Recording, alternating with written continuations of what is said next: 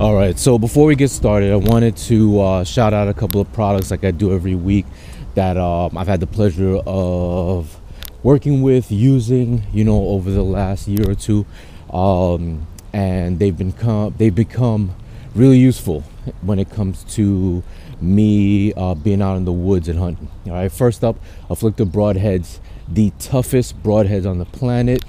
I took down my first turkey with my first and only turkey, my only bow kill, my only hunting kill, period, with these broadheads. These suckers are tough. Afflictor Broadheads does have a YouTube page that I highly recommend you check out. You'll find them on YouTube as Afflictor Broadheads. Highly informative.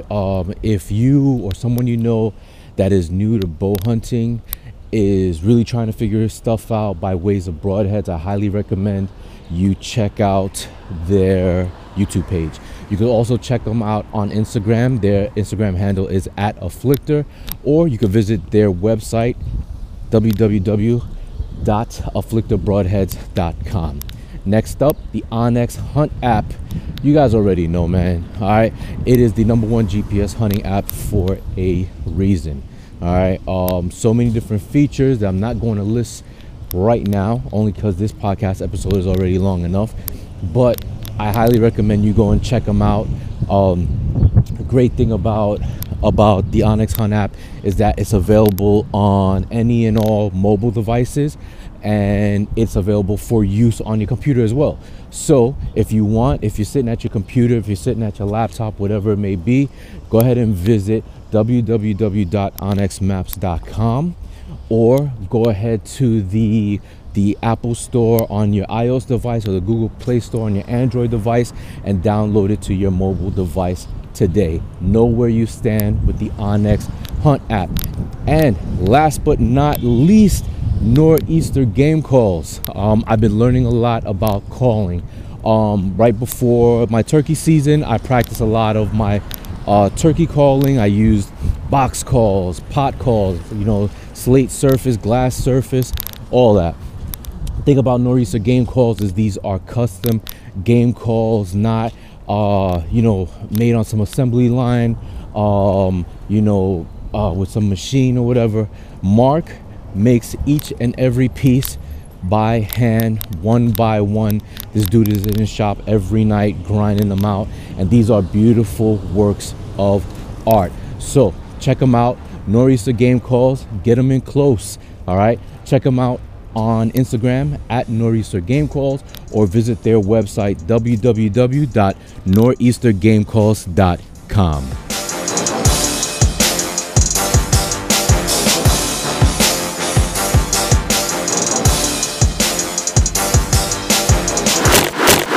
What up? Welcome to episode 65 of When the Hunt Calls, the only hunting podcast hosted by a middle-aged black guy from New York City. I am said black guy, your host, Cliff Cadet. Happy Friday, y'all. Thanks for joining me on my little walk through nature. As you could hear, I'm hoofing it right now. And by walk through nature, I mean a walk through my hood. So I'm fairly sure you can hear the cars passing by, trucks backing up and beeping. Maybe y'all might hear some birds chirping. I highly doubt it. But yeah, like I told y'all before in past episodes, this podcast is a bit unconventional. You know what I'm saying? I didn't feel like sitting in my car. I didn't feel like sitting in a room in my house or nothing like that. So I am taking a walk, and thank you for joining me. If this is your first time listening in to this podcast, I thank you for joining me. I hope you enjoy the interview. If you are a regular listener, subscriber, follower, if you will, thank you. I appreciate you for checking back in. All right, so here's the deal. My guests today are Xavier Cathy and Jason Kachuk.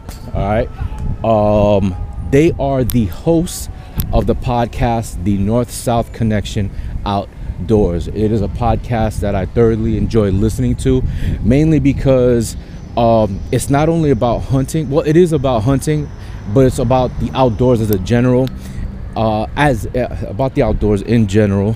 But they also bring unique perspective, I should say.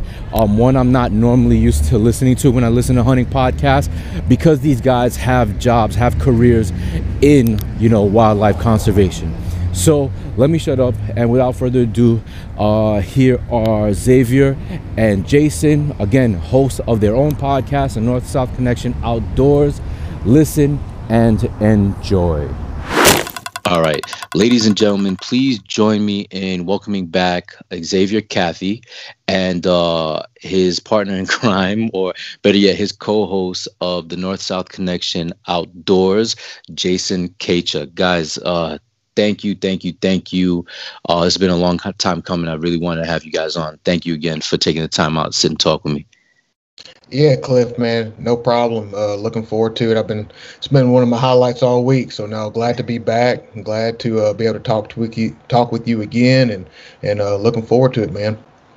Yeah, I'm glad to be on here for the first time and ready to have some fun. Nice. So, before we jump into, like, I guess the whole meat and potatoes of everything, why I really wanted to have you guys on, I really want to get into your background, Jason. Now, Xavier, not to cut you, not to like exclude you, but yeah. as I'm gonna do, or if I haven't done already, in the introduction to this episode, if my listeners don't know already, you were a guest before, which is why I said I welcomed you back, and you were on episode 42. So I highly encourage my listeners to head back and listen to that episode to get an idea of who you are and what you do. So I'm just gonna push you aside just a little bit. Oh yeah. And Jason, I guess I wanted to learn a little bit more about you. Like, first, let's find out about your hunting experience. All right, I know a lot of people usually want to know. Whenever I have a guest on, they like, what does this person know about hunting? So, I know you hunt. I don't have a huge idea. I know you turkey hunt, listening to the past couple of episodes of your podcast.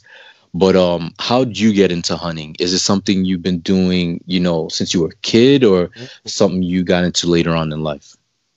It's kind of a mixture of both, I'd say. As a kid, I grew up in Chicago, so there wasn't really a whole lot of options around for me. But my family is from, a lot of my family on my mom's side is from Southern Illinois.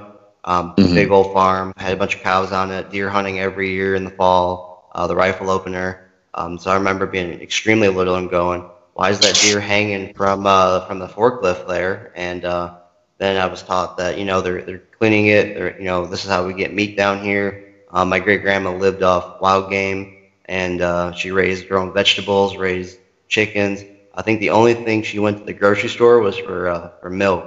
But after that, I kind of was hunting a little bit, a little deer here, a little turkey there. You get some duck action once in a while.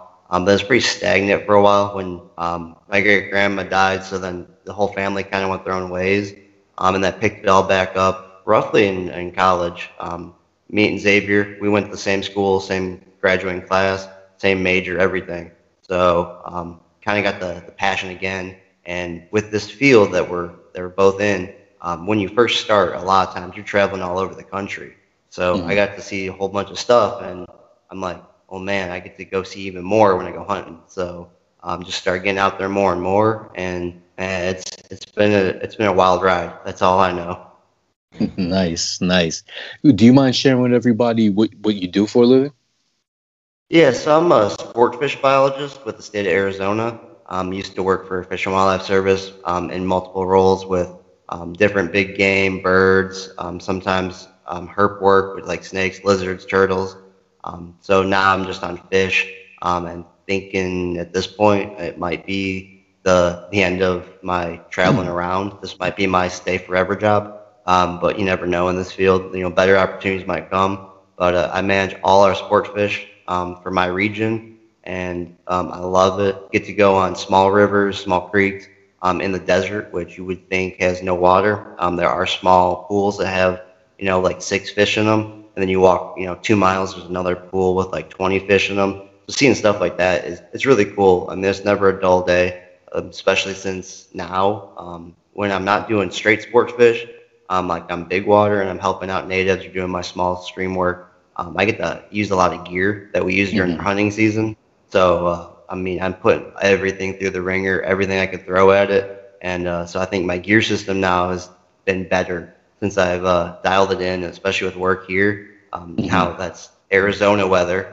We change 30 degrees every day. It's hot during the day and 60s at night roughly. So yeah, I mean it's been a cool thing for me, and I've been here since October, and I got to tell you, I love Arizona, and I'm diving in deep into the culture here now. I'm becoming definitely a true resident of the state.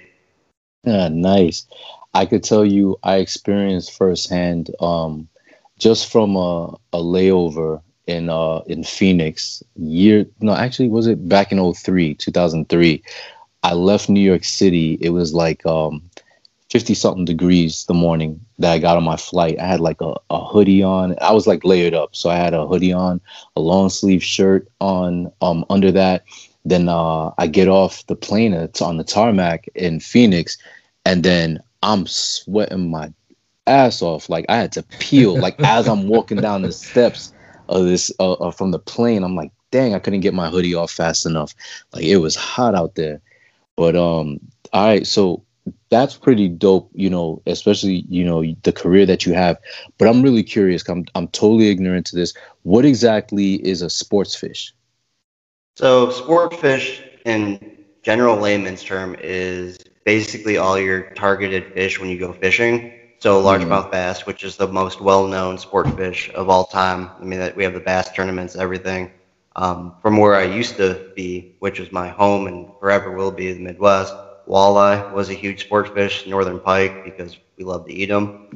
You get smallmouth as well. And a lot of these fish we do have in the state of Arizona as well. So striped bass is a nice sport fish, and all your catfish as well. So, I mean, literally it covers everything you target really when you fish, except for carp. They're technically not a sport fish. They're considered a rough fish. So if you ever hear someone say the term trash fish, like gar, buffalo, carp, those are rough fish. So they're not sports fish, even though we do target them with other means like bow fishing. So sports fish, anything rod and reel. Usually all your trophies where people brag about, panfish, bluegill, red ear sunfish, they all fall under that as well. Most people have decent fisheries of those. Just got to give another shout out. It was on one of our episodes, but the Lake Havasu red ear record is like 6 pounds something now, and doesn't even look like a real fish, but there's monsters out there. So I'm just lucky enough to get to witness all that. But yeah, so sport fish are pretty much anything you want to target and catch, and they're just good fish overall. I mean, they're good eating fish, just everything we love to manage and go after. Versus the non-game, which will be what we call bait fish, minnows, chubs, shiner, stuff like that. That's just non-game. So it falls under a whole bunch of categories depending on the state you live in. Everything's classified differently. So that's just a quick little rundown for you. Cool. Now, just to jump over to Xavier real quick, could you, for my listeners, if they didn't stop, push pause on this episode and jump to episode 42, could you share with us what you do as well? Yeah, absolutely. So yeah, I work for the U.S. Fish and Wildlife Service. I've been with them for over 10 years now. And I've held multiple positions, anything from wildland firefighter. I was a federal wildlife officer for a while, and then now I am a refuge manager here located in West Tennessee. So with that, in my specific area of focus currently is waterfowl management. And then I've also worked in the Everglades down in South Florida, working with different species down there, the python, the alligator, some different endangered species, some waterfowl down there, doing a lot of water quality issues. And then, also dealing with a lot of invasives, both vegetation and animal related invasive species, hogs, melaleuca plants, things like that. And so, yeah, so I've been able to hit the whole spectrum within the Fish and Wildlife Service, from anything from biology to fire, law enforcement, management. So, and just as a short, keep it kind of short and neat. That's kind of my background. Cool. Good to Yeah. know. So now you guys both host a podcast called the North-South Connection Outdoors. And what I enjoy thoroughly about your podcast is it's not only about hunting. While it is mainly about hunting, you guys not only talk about hunting but also conservation. And I am led to believe it's mainly because of the career, one, not only what you guys studied in college, but the careers you currently hold or have held in the past. Just real quick, I encourage my listeners, if you guys get a chance, definitely check it out. The North-South Connection Outdoors. Listen to it. Great content. Back to this. What do you call it? So is that what you guys kind of look to do? I'm sorry, I'm a bit like tongue tied right now. Is that was your goal? Was that your goal, from the start, to bring a different take when it came to talking about hunting subjects?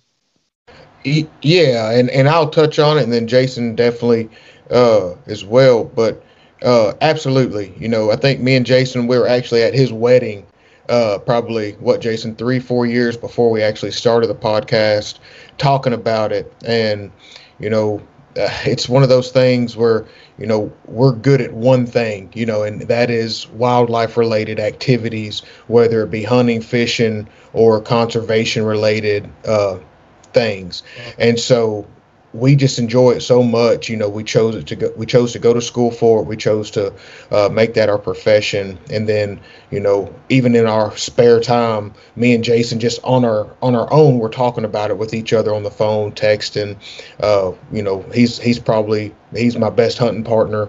So like, we're always scouting together, even though we're, on different parts of the country. And so we just were like, well, we have a lot of things that we've been able to do over our short years in this field, and there's no point to just hold it all in, because that only gets you so far in life. If you're not spreading the knowledge, then you're not really helping, and that's my personal opinion anyway. So we definitely wanted to talk about our passion, which is hunting and fishing related activities, but we also want to make sure everybody's engaged and understand the scientific side of things, the conservation side of things, the outdoors news and issues, because a lot of people don't know what's going on in the outdoor industry or in Congress or in their local governments when it comes to outdoor recreation.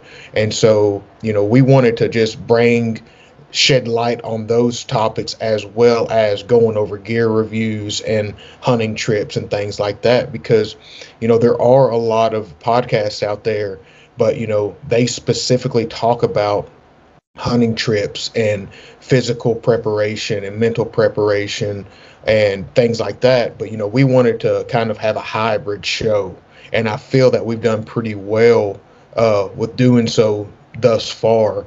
What do you think, Jason?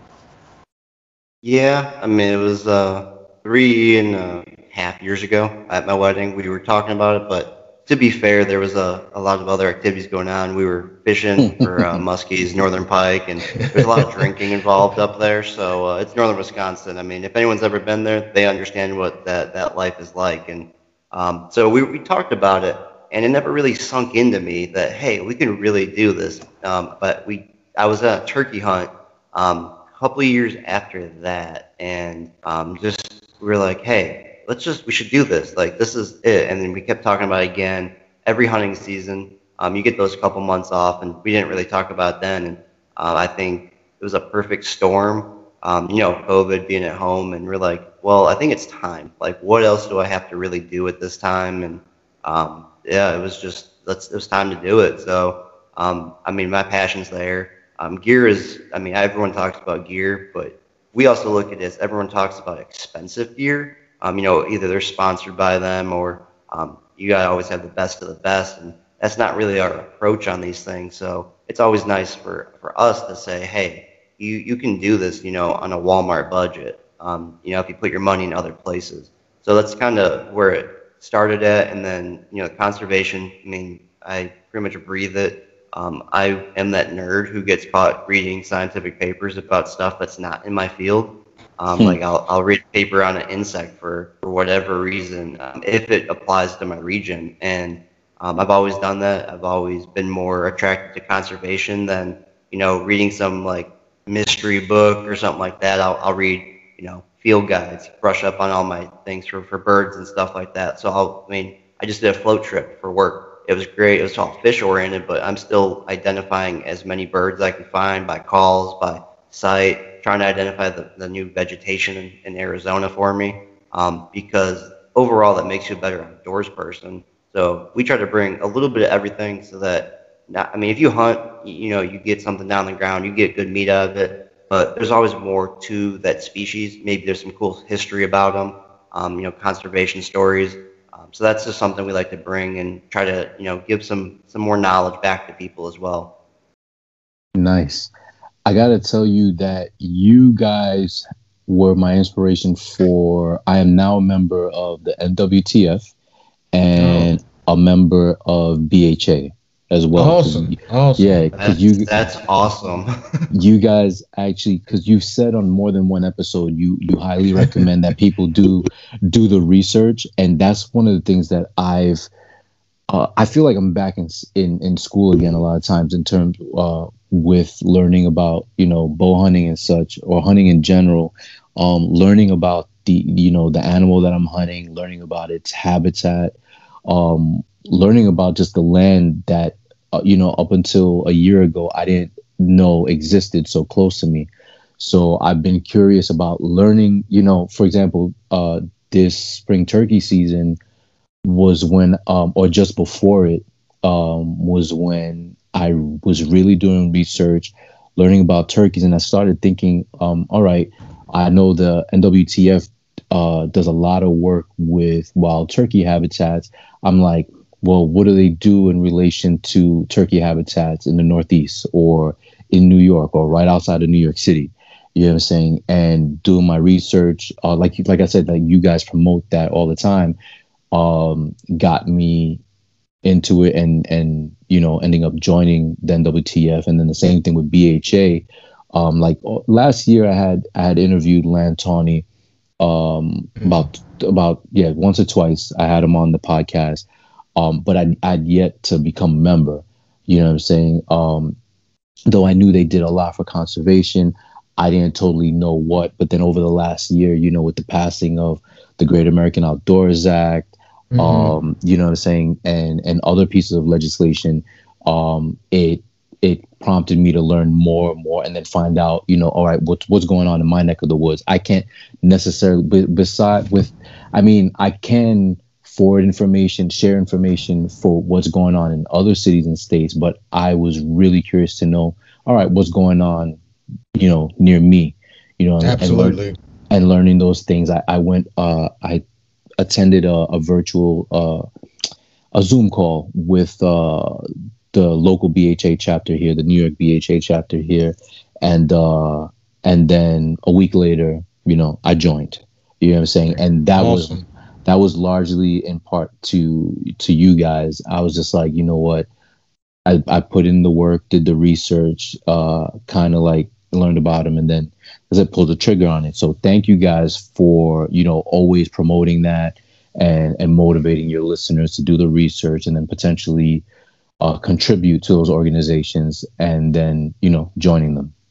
Oh, no, man, I appreciate that, and I think for me personally, I think about every time we record an episode, and me and Jason both kind of harp on it a little bit. And sometimes I'm like, man, maybe we shouldn't talk about it so much. But then when I think about it again, I'm like, no, we got to, because especially a year like COVID that hit so many of these organizations so hard, because what a lot of people don't realize with all these organizations, if you do like the yearly individual membership, that's, either $35 or $25, depending on what organization you join, they're getting more than that $25 or $35 because they have agreements with other big organizations that will match their yearly giving, to, maybe 2 times as much or 3 times as much. And so like your $35 is probably actually bringing in $150 more than likely, or maybe even more than that, $300 when it's all said and done, when they go to all their partners and say, look, this is how many members we have, and they say, okay, we'll match that membership cost. And so those organizations just do so much, and there's a lot of organizations, and that's one thing we also talk about. It's like, you don't have, I'm not saying be a part of every single group out there, but if it's a group that you're passionate about, go for it. Because I serve on the Tennessee board of BHA. I'm the R3 coordinator for the state of Tennessee, and it's just, man, it's been such an amazing experience for me to be able to be a part of BHA's group. And so I'm always promoting BHA especially, but there's so many other organizations out there that's just phenomenal. So I'm super pumped to hear about that, man. Yes, and please don't stop promoting it, because that's a big thing. Having heard it more than once, it's also one of those things where, probably the first time I heard you guys mention it, I thought about it, but then it kind of like falls to the wayside. Then you mention it again, I remember, I got to look into these guys. And then, like, for example, NWTF, with like the months leading up to spring turkey season out here, I was doing a lot of research on turkey, mainly to be able to share it on Instagram, on my Instagram page. You know what I'm saying? But as I did that, sharing articles from the NWTF website, it led to me learning more about them. And then I even got the opportunity to do I didn't write the piece, but NWTF is going through a rebranding, and they sent a writer and a photographer out, and I got interviewed, and they took pictures of me and my mentor turkey hunting this past spring. So hopefully that helps with the whole effort. Heck yeah, man.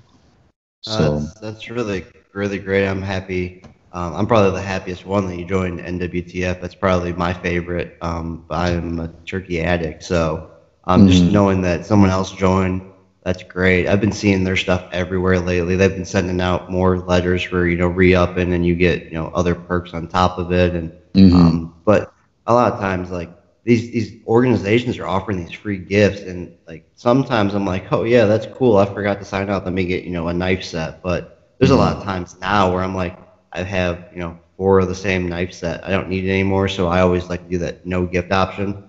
Send it to someone else, because they still have to technically buy them.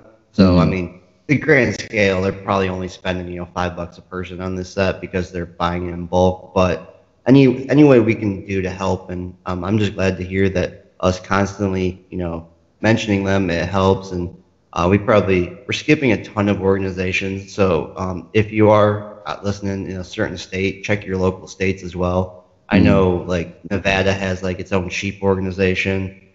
Arizona has its own elk organization. So while we have the big ones on the national level, there's also state ones as well. And they do the same thing, banquets and all that. So there's many ways to help. And all these organizations will actually end up working together at some point. Habitat projects are big scale. So, one organization is not always footing the bill. I've seen a couple projects with NWTF on it, Rocky Mountain Elk Foundation on it, and the state on it. So it's one of those things where, I mean, I'm very appreciative of people getting out there, joining them. We definitely want people to join them. It helps us out. I mean, more people in conservation is better for everyone. Agreed.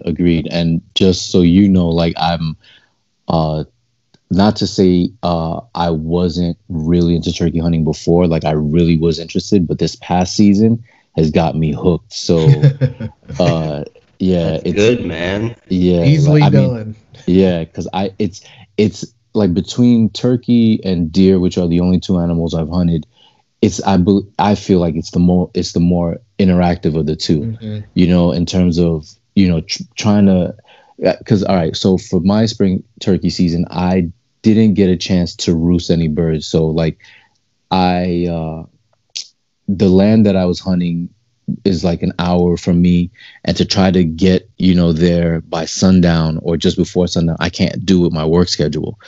So I had to take the knowledge that I learned from my mentor and the things that I read, and at under the cover of darkness in the morning, try to find a spot that where I've got pretty decent cover behind me to break up my silhouette, and then probably an open field in front of me, and hope I've ended up under a roosted bird or anything like that. Which what was awesome was every day that I turkey hunted, every morning I ended up under a roosted turkey, which was really dope. There you go.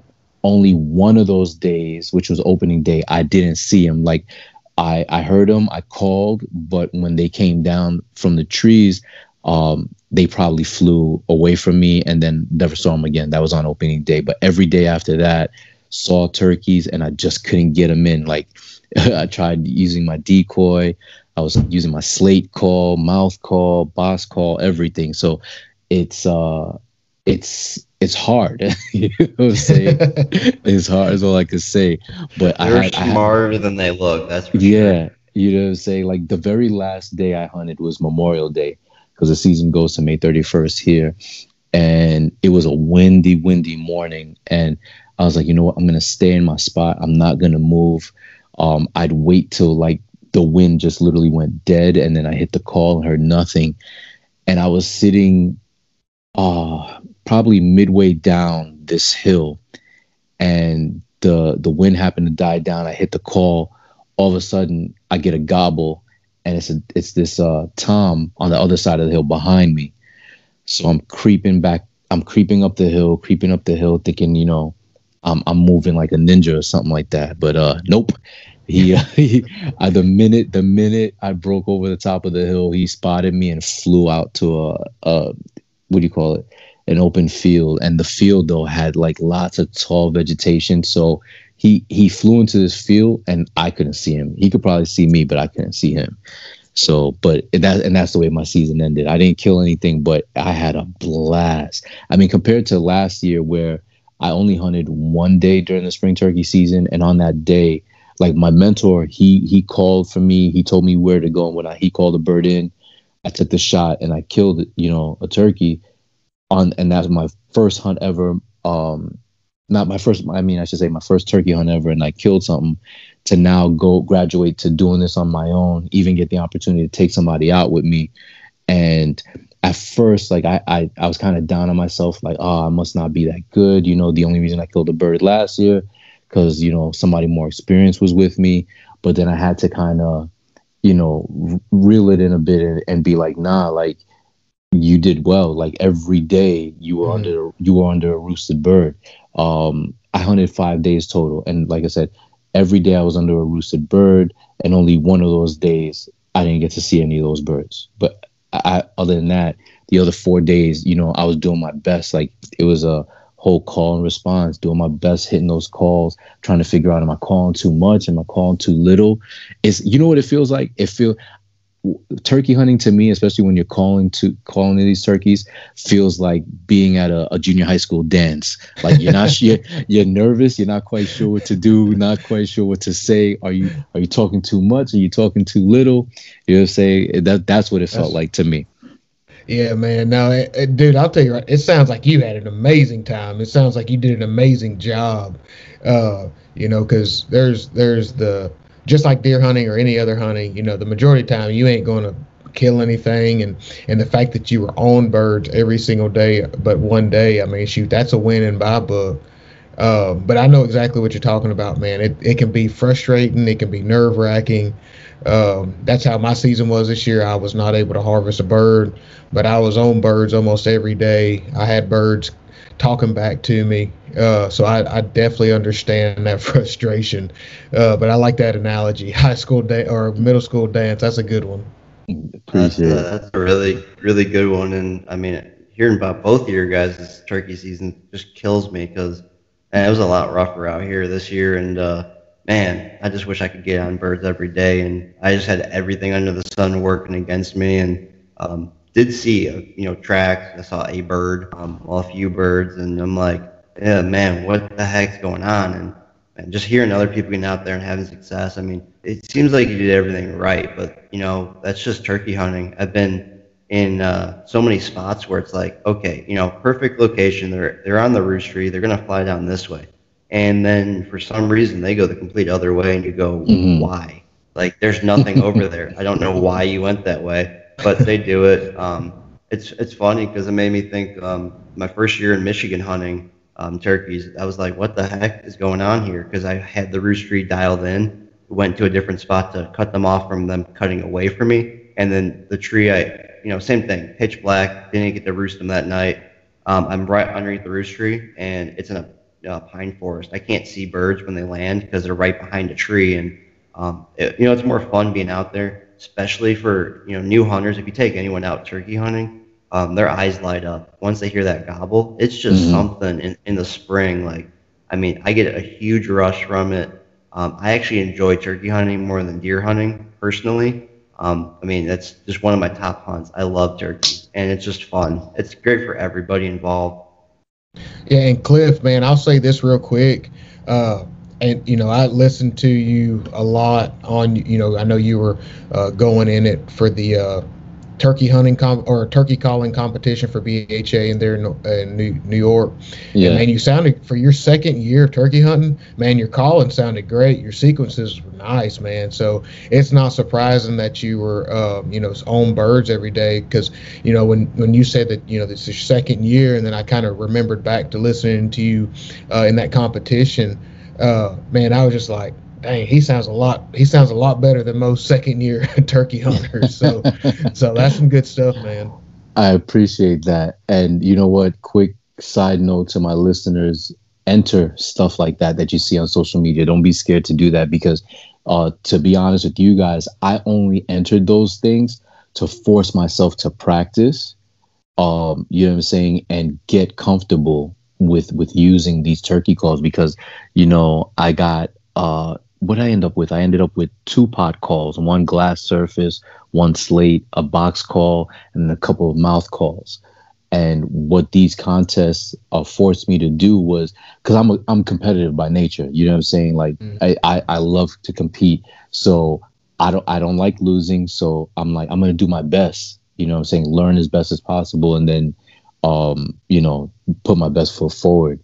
But real quick, just to jump back to Jason, I was listening to your recap of your turkey season, and dude, if you don't mind sharing with us, you had touched on. I mean, I highly recommend people go listen to your episode. They don't have to get it just from here.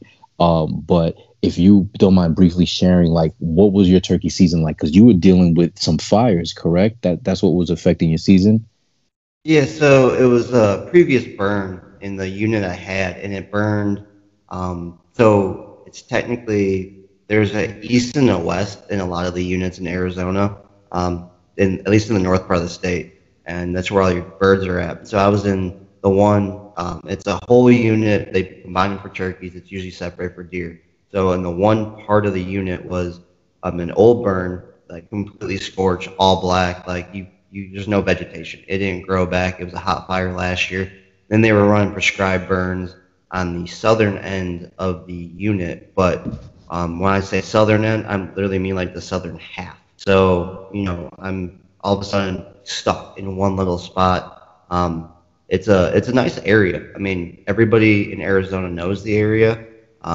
So I guess technically I could let everyone know what it is, because it is the Kaibab, and that is the most, everyone goes for that tag in the draw. Really, really hard to draw anyways. To cut you off, you got a draw to turkey hunt there? Yeah, so here we have a draw for turkeys, because we have, I'm probably wrong on it, but I think it's like 15 units that have turkeys, because we don't have a lot of turkeys, but this unit up there was, it's supposed to be one of the best, but if you look at the actual numbers of birds previously, they're on the decline for some reason. We had a warm winter, so no snowpack. Birds were never forced down off of that, because you're at like 9,000 feet roughly. So they can go down and get to like 75, 6,000, no problem. So they had vegetation there growing because of the warm winter. So between the fires, the warm winter, 50 mile per hour winds, like gust for about 2/3 of my hunt. The first day was 30 mile per hour consistent. So, I mean, it was literally everything you can imagine going wrong because, when the wind blows, you can't hear anything. And I did a giant loop. There's a lot of roads up there. So I was like, okay, I'll truck camp and I'm hiking. I hit like 10 miles that first day. I ran into the same hunters a bunch of times. And we're like, how are we like crossing paths at this point? Like, we feel like we're zigzagging across each other, but nobody was having any luck. And the way the season laid out was you have a week in May or April, and then you have another week in May. So you have about 3 weeks in between. That's just the tag I got. There is a tag that's the later season, but it wasn't mattering up there. They had a ton of wind for I think the whole season. I've only heard of one bird being harvested this year out of that unit, and that's looking at official data. So I'm not feeling too bad because I did find sign. I found, I had some birds around, nothing worth going after. There was a nice hen though, and she was kind of like confused in the open for a bit. That was pretty fun to watch. And in the spring, you're like, okay, there's a hen, there's going to be a tom right behind her. No, like that never happens. So it was all around. It was a tough hunt, and I don't know. If I could go back and do it again, I probably would. But now I know I have so many points on my maps now that I'm like, okay, I know they're here. I know they're there. There's so much sign. But if that southern end of the unit was open, I'd probably be hitting that up. But prescribed burns, I mean, there's nothing you can do. Even though it's so windy, they had the roads blocked off. So technically, it's illegal to cross those because they're basically waiting for the wind to stop so they can burn. Arizona is very hot right now. I mean, we're dry. No monsoon for 2 years. Going on a third because we haven't had rain yet, at least where I'm at. So it's been rough out here. So I mean, it's still something cool, but it is funny because I was in a different unit a couple days ago, and I did see 5 birds. So that kind of really aggravated me because I saw them and they weren't hard to get to. I just have to go for that unit next year, I'm assuming. Nice. All right. See, it seems like, well, you know what? I didn't ask Xavier. How did you get out turkey hunting this season? I did, yeah. I got out a handful of days, and it was just, I don't know, kind of rough. We had a very wet and cool spring here, so it's kind of a little bit different. We had a lot of flooding issues early in the season as well because I'm close to the Mississippi River. So when that gets out of its banks, it can kind of put a damper on things. And there's actually a closure close where I'm at for like when the water level gets to a certain height, you can't do any kind of big game hunting. And so that closed season down for a little bit. And the state of Tennessee also changed its hunting season this year and going forward, where it pushed the turkey season back a few weeks, and it also cut the number of birds you can kill in a season down. So that definitely slowed me down. Yeah, I was able to get out a few days there. Well, more than that, but just couldn't ever make it happen. Had a lot of birds working. I probably had a gobbler 80 yards from me coming my way the second to the last day that I hunted, and I, no lie, a stray dog came out of nowhere and ran straight up the bluff where I was hunting and flushed all the birds out of there. And I just said, it just ain't in the cards this year, I guess, because it was just one of those things that you like. Never in a million years would you think a stray dog. I'm in the back of some private ground. My uncle's place. I was hunting with him, and there's probably not a house or anything for 2 or 3 miles, and a random dog comes out of nowhere and killed my hunt. So that's how I wrapped up my turkey season. So yeah, next year. That's what I always say anyway. Right, there's always next year. That's it. All right. So you know what? Let's get into the heart of this, because one of the main reasons I really wanted to have both you guys on this episode had to do with an episode of you guys, is that I listened to recently.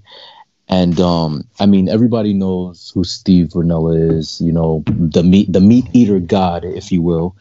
And you know, a couple of months ago, his brother wrote an article basically stating an argument against hunter recruitment.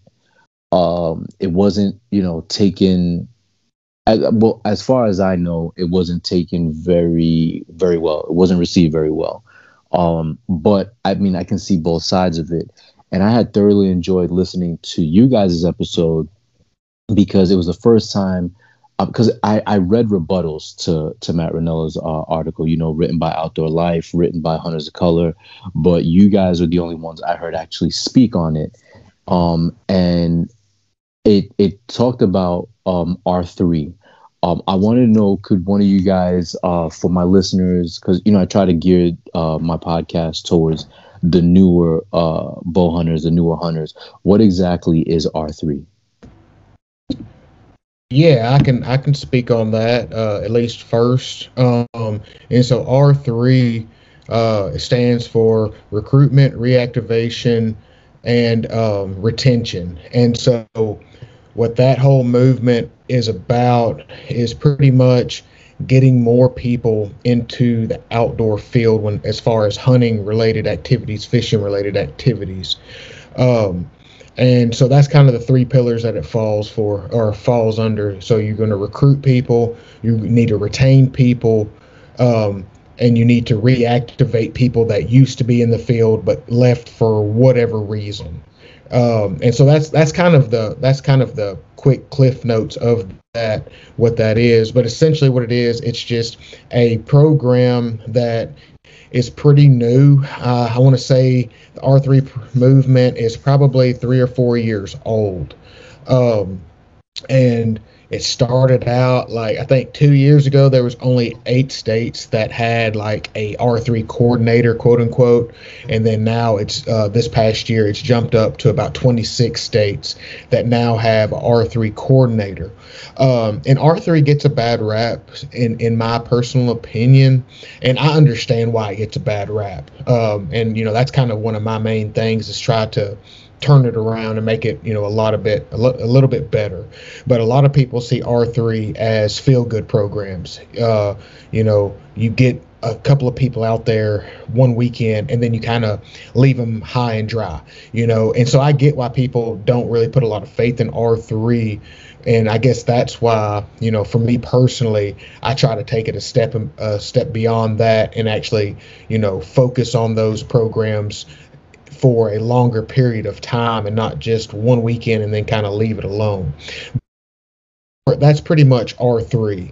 It's just a program, a national program that is designed to get more people involved, get more people buying licenses, buying equipment, joining different organizations, being able to lobby, I guess you could also say, getting more spokespeople out there. And again, it's a national movement. A lot of states have their own coordinators. A lot of states within, or a lot of organizations have their own coordinators within that organization. And so, yeah, it's a new movement. It's still growing. It's still a lot of learning going on. So that's one thing I always stress when people say, well, you ain't got your act together. It's like, well, we're still trying to figure this thing out. The world's changing every day, so we're having to change every day, or the R3 movement's having to change every day, because everybody's different. Every city's different. Every person's different. And so when you're trying to do all these things, you're having to cater to all of these different personalities and lifestyles. So it's a lot harder than it sounds. And, you know, I think for R3 personally, the hardest thing is retention. You know, it's easy to put on their workshop. It's easy to come to somebody who used to buy a hunting license and say, hey, won't you buy another one?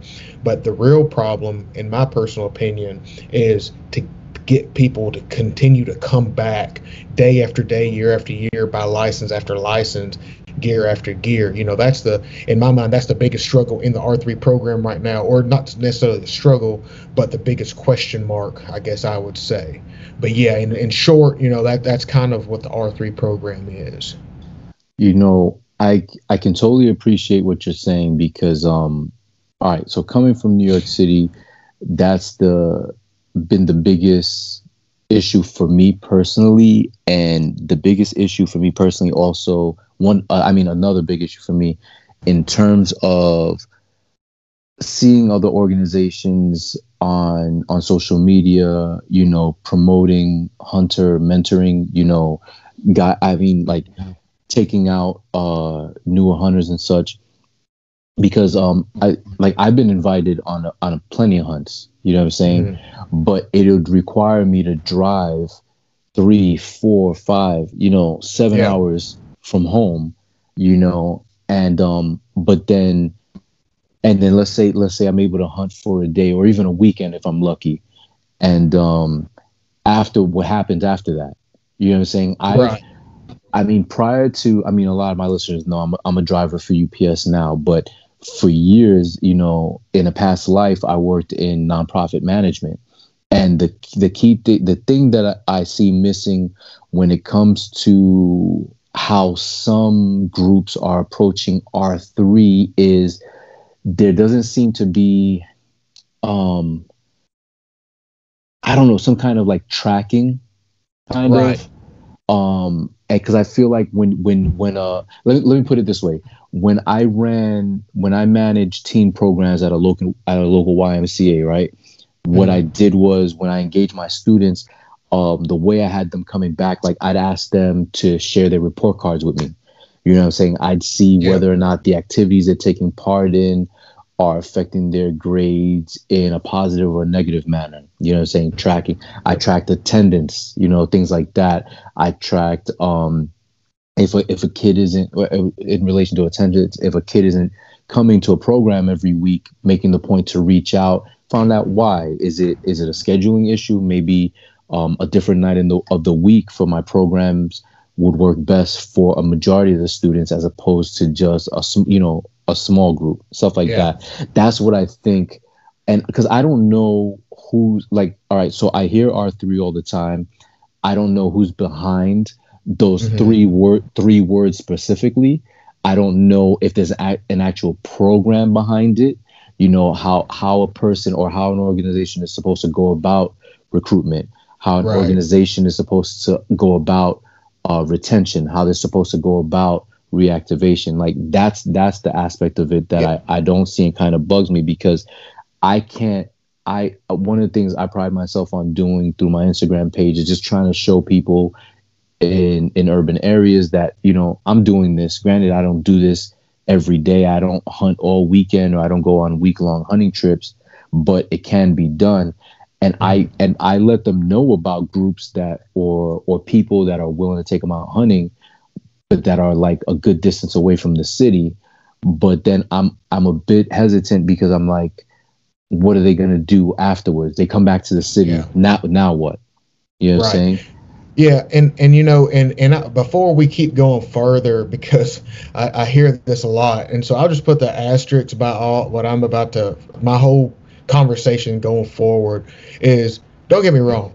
It's frustrating when I see people at the trailhead. I get it. I get where people coming from, more hunters, more people in the woods. I'm with everybody. I am a big R3 advocate, but I understand everybody's frustrations or concerns when you talk about putting more people in the woods. So I'll just put that out there. I'm with everybody out there listening that's like, well, I don't want more people. I don't want to have to compete. I get it. I'm with you, but you got to look at it on a practical sense. So, but and we can dive into that later, Cliff. But to that point right there, I think that is like the biggest problem with the outdoor industry. I mean, as much as I love the outdoor industry and as much as it might seem that we're doing a lot better, the biggest problem is any type of advertisement, whether it's promotional things, whether it's getting information out there. Now, granted, with this day and age, with podcasts and Instagram and YouTube, there's a lot more information out there, but the organization in the way we get that information out there is just horrible. To be perfectly honest with you, I'll admit it. Like you said, where do I find what to do with R3? What is the goals? What direction are we going in? It's not out there, and I think that is a huge disadvantage. And I think that's why the outdoor world, industry, whatever you want to call it, is having such an issue with it, is because we are probably our worst enemies when it comes to advertising these things, talking about these things, because it's so taboo to want more people on your favorite hunting ground. Nobody wants that. And so you're not going to promote that. But behind the scenes, everybody's like, oh, we're losing dollars. We're losing this, we're losing this, we're losing this. Well, you can't have your cake and eat it too. Like, it's just what it is, And so we have to, as an industry, as a conservation world, we have to get better about talking about this stuff on a more open forum and being more open to all these things, and actually have a goal and a destination we want to go. Just saying we want to get people out and about and just leave it at that, that's not good enough, if you ask me. Because anything that I've been a part of, when I was with law enforcement, when I'm in management now, if I tell somebody, okay, just enjoy your day, do what you think is right, they're probably just going to sit around the coffee table and drink coffee. But if you give somebody, like, I won't say an order, but if you give somebody a destination, well, then they have a heading to go that direction. And I think that's where it's lacking right now. And I think as soon as we can nail that portion down, I think you'll see a lot better output of what we're all trying to accomplish. I don't know if I hope I don't get in trouble for saying this, but Tennessee right now, I am establishing a mentoree program, and I am establishing it for the long term, because I think that you have to have a long-term mentor. Can't just be a single visit.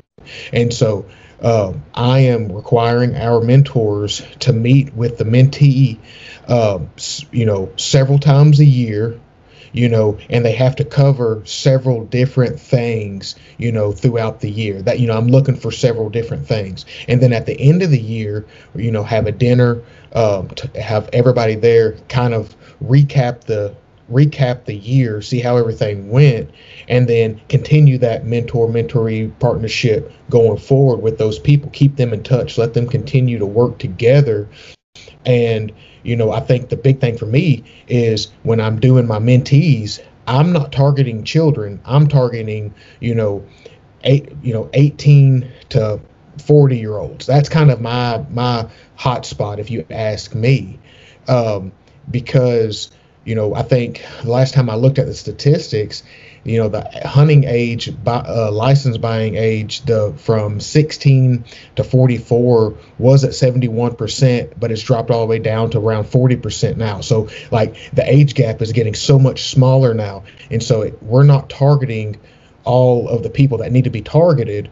If you're targeting kids that come from a non-traditional hunting, fishing background, well, their parents probably aren't going to keep them in the outdoor world, and a kid's not going to spend any money on license or gear or weapons or ammo or archery equipment, whatever. It's that 18 to 40-year-old age gap that I think we need to, try to target there. So, that's try to that long-term mentor partnership, getting somebody who actually is capable of giving back to the industry kind of immediately. I think that's kind of a direction we need to go. Now, nobody has come out and said that, on a national level, but that's kind of where my mind goes. Got it. Jason, you have any thoughts on the whole R3 initiative? Yeah, I mean, it's initially on the surface, I think it's a good thing for the most part. And, like, for me personally, I look into the nitty gritty. I go, okay, well, is it, the whole country is hunting really down. And I mean, it is by a percentage. Eastern hunting appears to be down more than Western hunting. So more people are going west. Well, that's fine and dandy. And, for those states, example would be like Wyoming. And thus they changed the way it's going to be, which is on the table. We covered it in our podcast briefly. There's a couple bills out there. But all of the non-resident tag fees or the application fees, they're making say $15, $20 an applicant. So like all these people going west, it's great for these western states, more money, everything. But the R3 as a whole, I mean, we got to be able to keep people local as well. I mean, like I grew up in the East, Xavier's in the East, we both understand, we hunt the East. We know how it is out there. So the West is the adventure for us. So yeah, it's a luxury in a sense. But if we don't have the places to hunt in the East, then what are we going to do? So I feel like R3 is great, but public land is the huge thing. We don't have as much public land in the East. I know you're in New York. I did work on Long Island, and my public land when I was on Long Island was a very small refuge. And yes, there's a few on that island. It was great deer hunting, but you can't accommodate a ton of people. I mean, there's people coming from New York City itself to hunt because the deer hunting was great.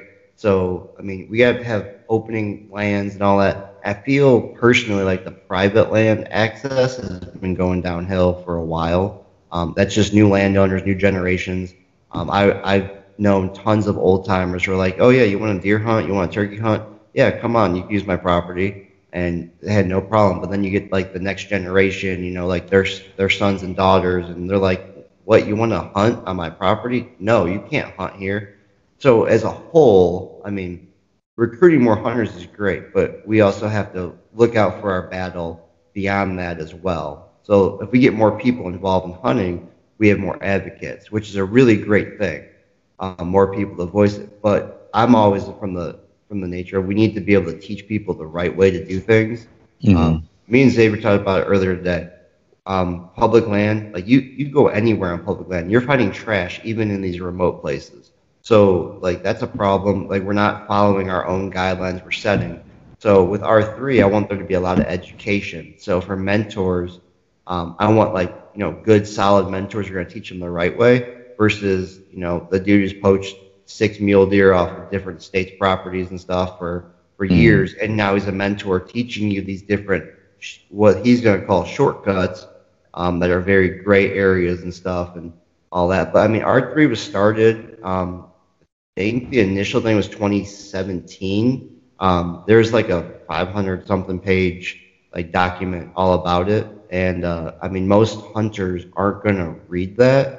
I've only dabbled in it. I don't know if Xavier's dabbled in that thing at all because it is called the hunting, fishing, sport shooting, and archery recruitment, retention, and reactivation. So that's great. We have a resource to read to go off of.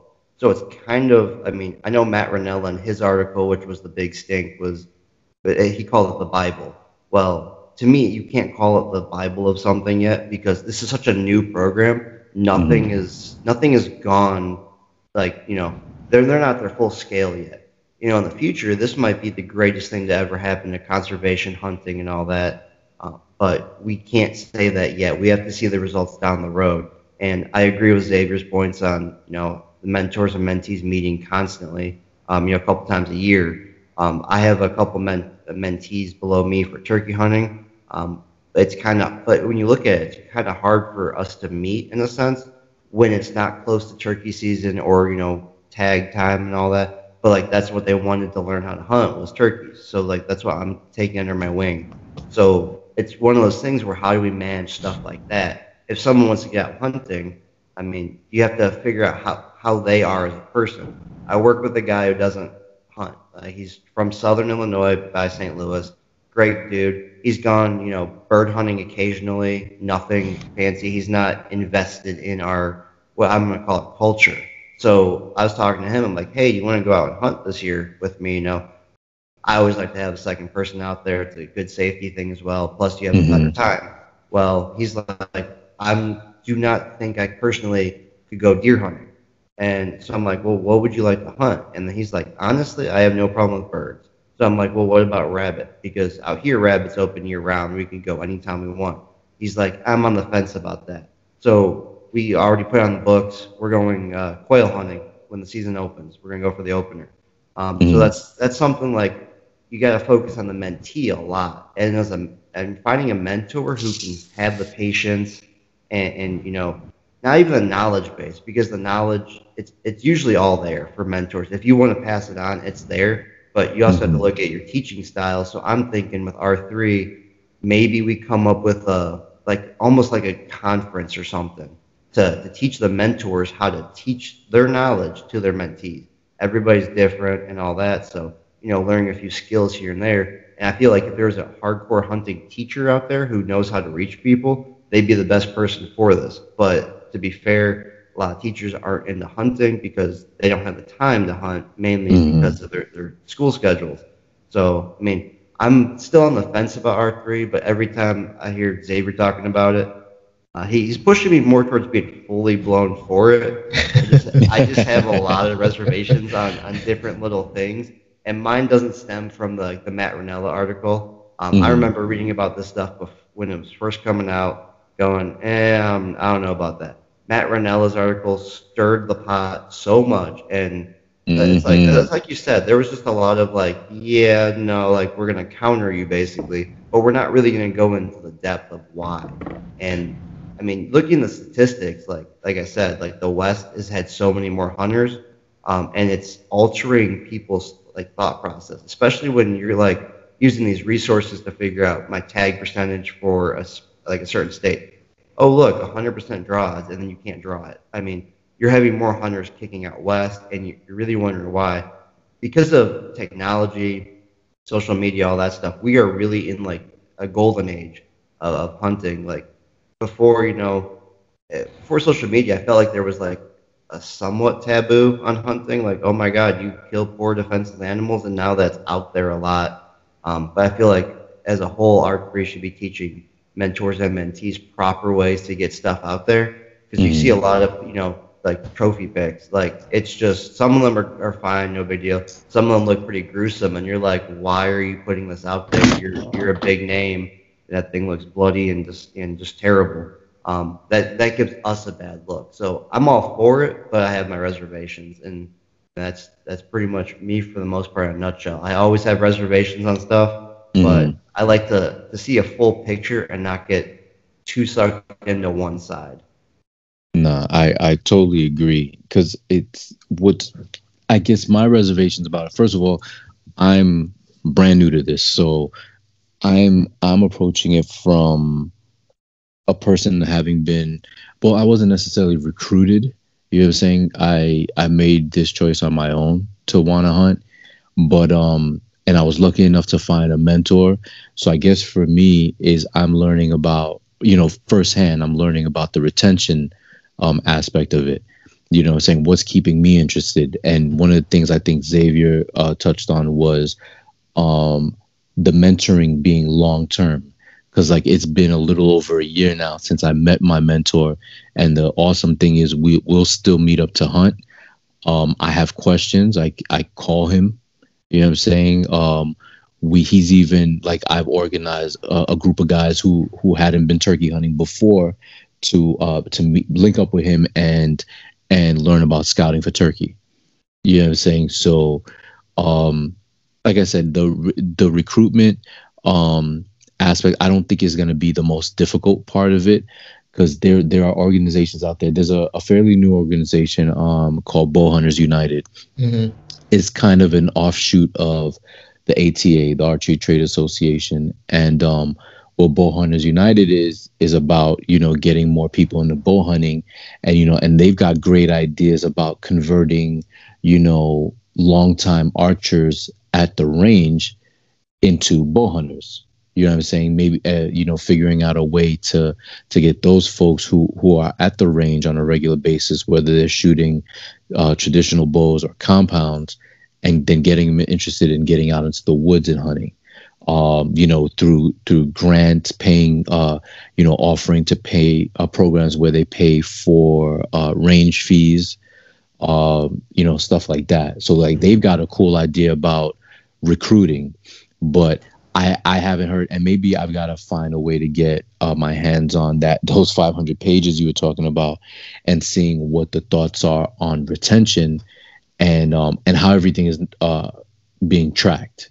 And then reactivation, I had to be honest, I've got no clue, because I don't know many people that hunt. I mean, I'm meeting more and more people, but everyone that I'm meeting hunt, regularly or every season and so on. So how do you find those people that used to hunt, fell out of it, and got and then try to get them back in?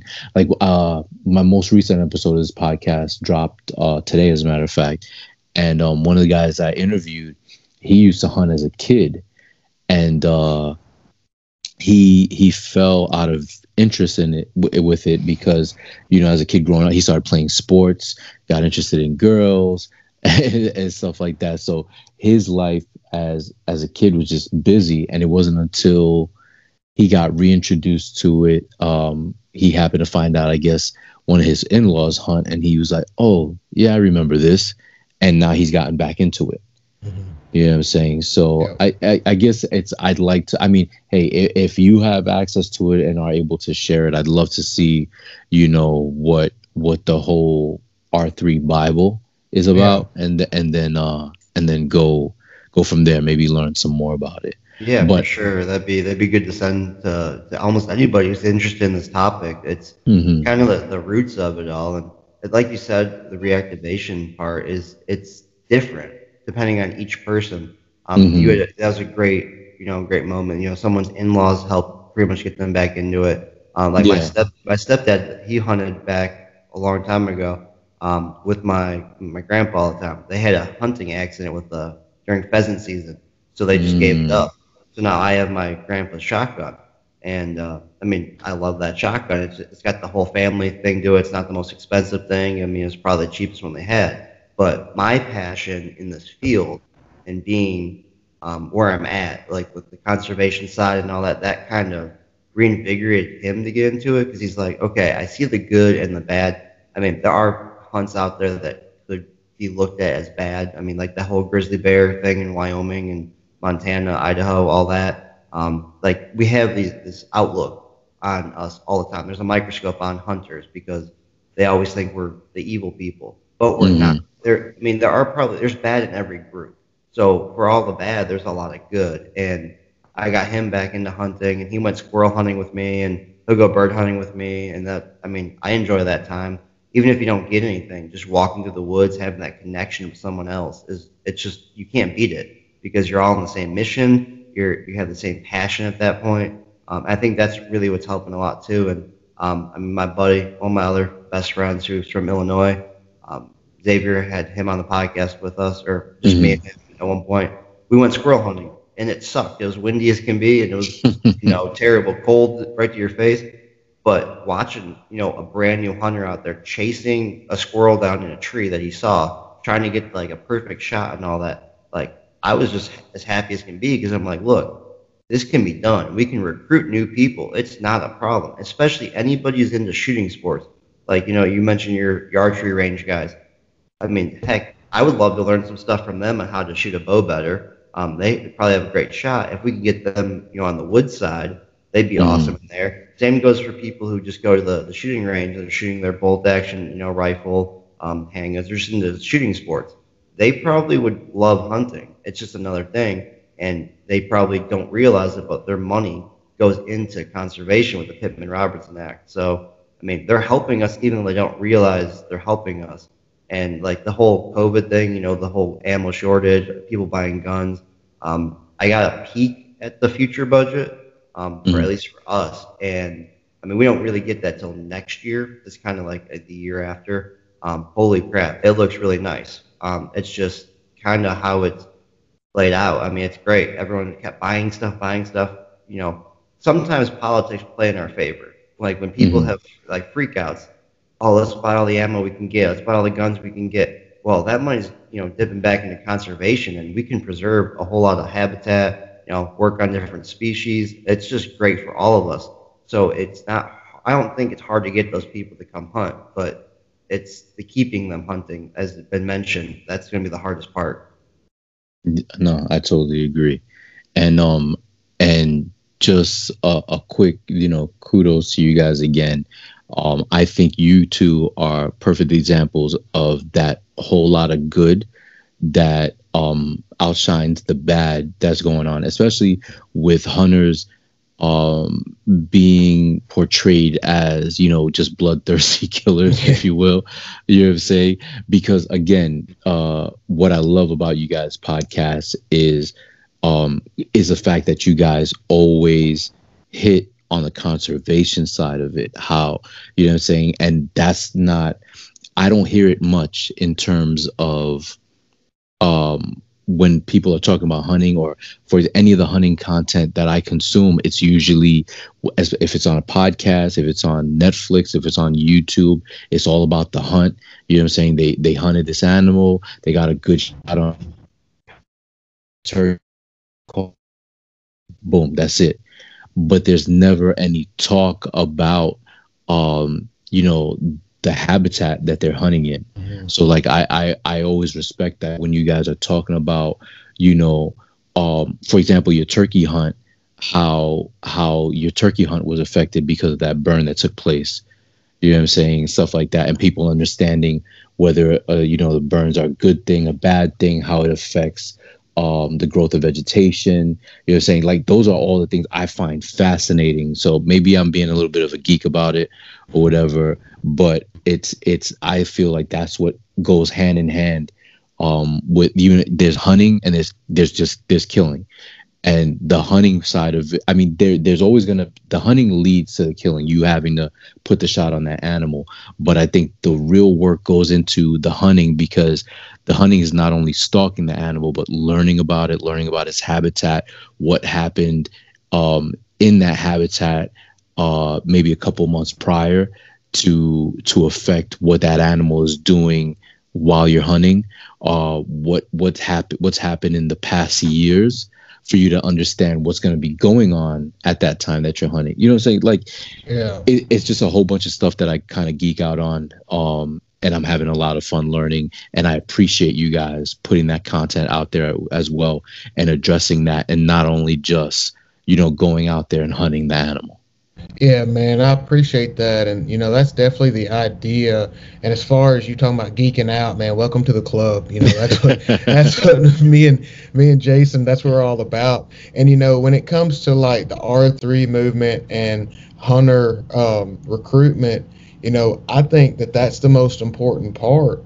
Because what people always forget about, yeah, you see that nice elk, you see that beautiful turkey, you see that massive rack on that whitetail, and you know, a lot of people get sucked into that, and that's great, because I do too. I hold nothing against that. I love that part of the outdoor industry. But what people don't realize, and kind of you were just touching on, is what cause those things to be the way they are, and that is on the conservation side of things. And I think that's where my passion for the hunter recruitment is so large, because you know, if you ask my mama, my wife, anybody, I drive them nuts, because I'm a planner.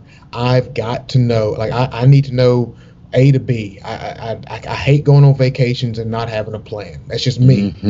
And so like I look at numbers when it comes to license sales, and it's no denying that numbers are going down. License sales equal conservation dollars. That's not the only thing. Like Jason pointed to a little bit ago, you know, people who shoot recreational, they put a lot of money into it through Pittman Robertson, from all the firearms and the ammunition. All your archers, you know, all that equipment, all that's money that goes into conservation. All of the programs that you join, the duck stamp that you buy, all that goes to places like the Nature Conservancy that donate land to federal agencies to make public grounds, or research for your bighorn sheep or your turkey population that was really falling off, but they grew back and it's starting to fall off again a little bit and growing back and forth. But when you have more people, you have more dollars. Not only do you have more dollars, you also have more advocates. You have more people on Capitol Hill. You have more people at the state level talking to your game commissioners. You have more people, you know, fighting the fight. Because if you want to be honest, we are outnumbered. I don't know this number exactly, but we're probably outnumbered 100 to 1 when it comes to anti-hunters. at least in America, you know. And I would argue that fact with anybody. And so, like, if we continue to lose support, if we continue to lose that, you know, we're not only losing money, but we're also losing the voice. And I think that's why I am so passionate about hunter recruitment. I get it. I don't want to have to run into more and more people in the woods either. I mean, I'm with everybody. That stinks. But the simple fact is, numbers are going down. And, you know, I think we have to address that, you know, and it's one of those things, you don't wait until you're shot before you learn first aid. You learn first aid before you get shot. And so therefore, we need to figure out how we combat all these things and not wait until it's too late, you know. And I think there's a lot of things that are that we can use to our advantage. You know, use women right now. That is the largest, or that's the fastest growing demographic in the outdoor industry. So we need to be focusing on them tremendously. And I think I said this in the podcast when we talked about this, but according to the census, by 2024, you know, Caucasian males will be, or not Caucasian males, but people who are of the Caucasian race will be the minority in America. Right now, Caucasian hunters are 90% of all hunters, and 70% of them are males. And so therefore, it's just a numbers game. It's not anything against anybody. It is what it is. If you're talking about a demographic that makes up the majority of your hunters, is going to be the minority in America, not to mention that baby boomer section that makes up 1/3 of your, you know, license purchasers, your advocates, your organization people. They make up 30% of the outdoor industry currently. Within 15 years, pretty much every baby boomer will probably at minimum not be buying license. And like I mentioned a little bit earlier, with that age group between 18 and like 40 or 16 of diminishing at a rapid rate, there's a problem there. You know, those aren't numbers that are just, you know, somebody's taken out of a bag somewhere. I mean, those are hard numbers. And if you're not preparing for that, if you're not trying to combat that, you're going to be in tough shape. Because if you want to talk about losing 30% here in the next 10 to 15 years, man, that's going to be a big shot to everybody. And, you know, thank goodness you're definitely seeing the Meat Eater crew. One thing that I've really liked about them is, you know, they're exposing a different side of the outdoor industry, which is nice. You know, one reason I reached out to you a year and a half ago, whenever it was, is I really appreciated somebody with your background as far as, you know, coming from a metropolitan area and getting into this industry. Yeah, you know, that to me, that's amazing, because that's what we need to be doing. That's a success. And, you know, if we're not addressing these issues now, well, if we wait 10, 15 years from now, we're screwed. I mean, I'm just going to be honest with you, you know. And so that's why I'm so passionate about it, because I want to preserve what we have. We have such a great thing going this past year with the Great American Outdoors Act getting passed, you know, that guaranteed funding. You know, let's not waste it. Let's not waste all the gifts that we have, you know, and let's not wait to the last minute. Because if you do, man, I've seen it all too often, whether you're talking about at work or personal relationships. If you don't fix the problem while you can fix it, then, you know, you're going to be in a very even steeper climb trying to get back to even playing field. Nah, understood. Well, listen, I hate to do this, but the thing is, we are in different time zones, and it is getting late for me. But I don't want to wrap this up without, I guess, getting some closing thoughts from you guys. Specifically, I'll start with Jason. And I guess if in a perfect world for you, Jason, I mean, it could be brief, it could be, you know, long. I don't really care, but I guess, not that I don't really care. Sorry about that. I don't really mind, but, in a perfect world, in your opinion, how would R3 work for you? Like, what's the most important aspect of it, whether it be the recruitment, the retention, or the reactivation? Is there one that you feel is more important than the other, or all three are equal in your eyes? But what is going to make it work in your idea? Yeah, so for me, I would honestly lean more towards the retention aspect. The reactivation to me, it's just there's going to be a cutoff time at some point. If a guy Mm-hmm. has 100 and say 50 years, he's already 70. He's not really going to get back into hunting.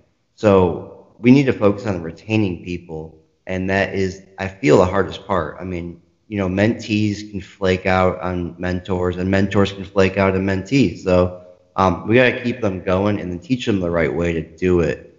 That's my biggest thing constantly. And when Xavier mentioned, like, Meat Eater did it right, like, their show is phenomenal. They've done a great job with their whole, giant corporation now because they're just taking over the whole hunting world. But what sticks to me is, and I've shown this episode to every new hunter I'm going out with. There's a Meat Eater episode, I think it was in season 6 or 7. Steve Rinella is hunting bears up in Mm-hmm. Alaska. He sees a bear and he's going, you know what? I got enough meat in my freezer right now. I don't need to shoot this bear. So that to me was like, this is what we need to teach people. Like, you don't need to go out and harvest an animal every time you go out just because you think that you need to. Like, that's part of the hunt is the adventure and the journey. And to me personally, like, if you're going out with a mentor and it's literally he's doing everything for you and not giving you any run at all, then you're not going to learn as much. So if a mentor is like, hey, why don't you try calling to this bird? Spring turkey with a box call as a first timer is probably your best bet. I mean, you can do it and you learn and you're just grasping that knowledge going, hey, I can do this by myself too. So then you get that confidence to go out and actually keep trying. So to me, I'm so focused on retention more than trying to get new hunters out there. I want to retain the hunters we have. All the good hunters we have, they get a couple bad years and they're like, well, I might just give up on this. I can't get on game or whatever. Talked to a few, like, well, I'm calling them old timers because they've been hunting the same area for, 40 years. And I'm like, well, have we tried a different area? And they're like, oh, I can't do that. I don't know anything about it. So I've Mm-hmm. discussed with them different options out there. The world of technology. There's so many mapping programs out there. You can e-scout with just about anything. So just get out there, check out a new area, and get that passion going. Little quick somewhat sidetrack, but it all comes back to the same thing. Is our field is very competitive. So I mean, you're bouncing around. Like, I bounced to so many states. I've been all over the country, east to west, north to south, and there was a time where I was losing my passion for this field because the Mm-hmm. job was so hard to keep. Well, I don't remember exactly which job it was. I think it was when I ended up on Long Island of all places. That job changed my perception of everything. I had a great boss. He was a mentor in some hunting aspects, more like hunting the Northeast since I've never done that. But he showed me, tips and tricks on how to get a better job. Well, it worked. I mean, my career's been nothing but going up from there. So him telling me these tricks and how to do things and to get me on the right path, it changed my entire life for the most part. So I mean, I have a huge shout out to him. I'd love to work for him again one day. Maybe Mm-hmm. that'll happen. I don't know. But without him, I'm not bleeding conservation. So he was a huge step, and that carries over into the hunting. Like with these mentors, they gotta give you that passion as well. Because if they just teach you how to do it, well, it's the same as if you pick up an Xbox or PlayStation controller and you play a video game. Like, what do you freaking do? Like, you gotta be able to do it for yourself, and then you put yourself in that tough situation. I mean, we arrived in Idaho with the highest peaks I feel like I've ever seen. I know they're not, but when you're actually going, boots on the ground, going into this whole brand new country, and you're just looking at it going, I gotta do what now? And you can see exactly from where we had the truck parked to where we were at on the one pass. Yeah, that's just like it just blows your mind. You're like, I did what? So we may have not have had our elk down on the ground or anything, but the experience we took from that alone is enough to keep us going. And I mean, I have memories for a lifetime just from that trip. And to me, that is more what hunting is about. It's about the memories of everything that's going on. I mean, I want to be able to show pictures, when I'm like old and gray, to my kid and, hopefully grandkids of like those old school pictures you see from old hunters in Michigan, New York, like where they had these giant bucks and this and that. But I just want to say, hey, look, you see this cool background with this awesome animal that I got? Like, that's what it's about to me. So, and that's going to help retain more people if you give them the full sense of adventure. And I feel like if we put that knowledge, like that basis out there, like it's more than just shooting an animal. Like to me, the shooting part is the easy part. The pack out, the getting on them, getting in that position is so much harder. And that's what I feel like the anti-hunters don't understand, like your straight backpacker, stuff like that. So like to me, we have to loop everyone in and realize it's more than just shooting an animal. It's about the adventure, the camaraderie. I mean, people in Wisconsin have these amazing deer camps.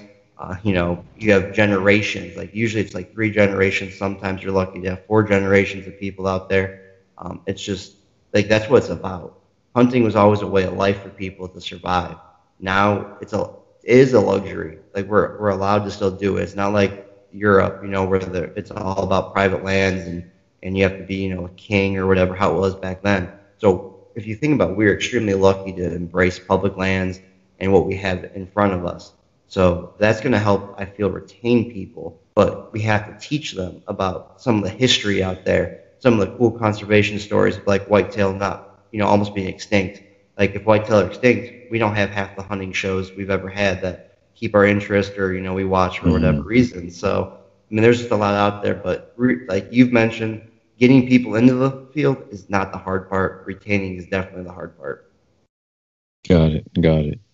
All right. So just to round this out now with Xavier,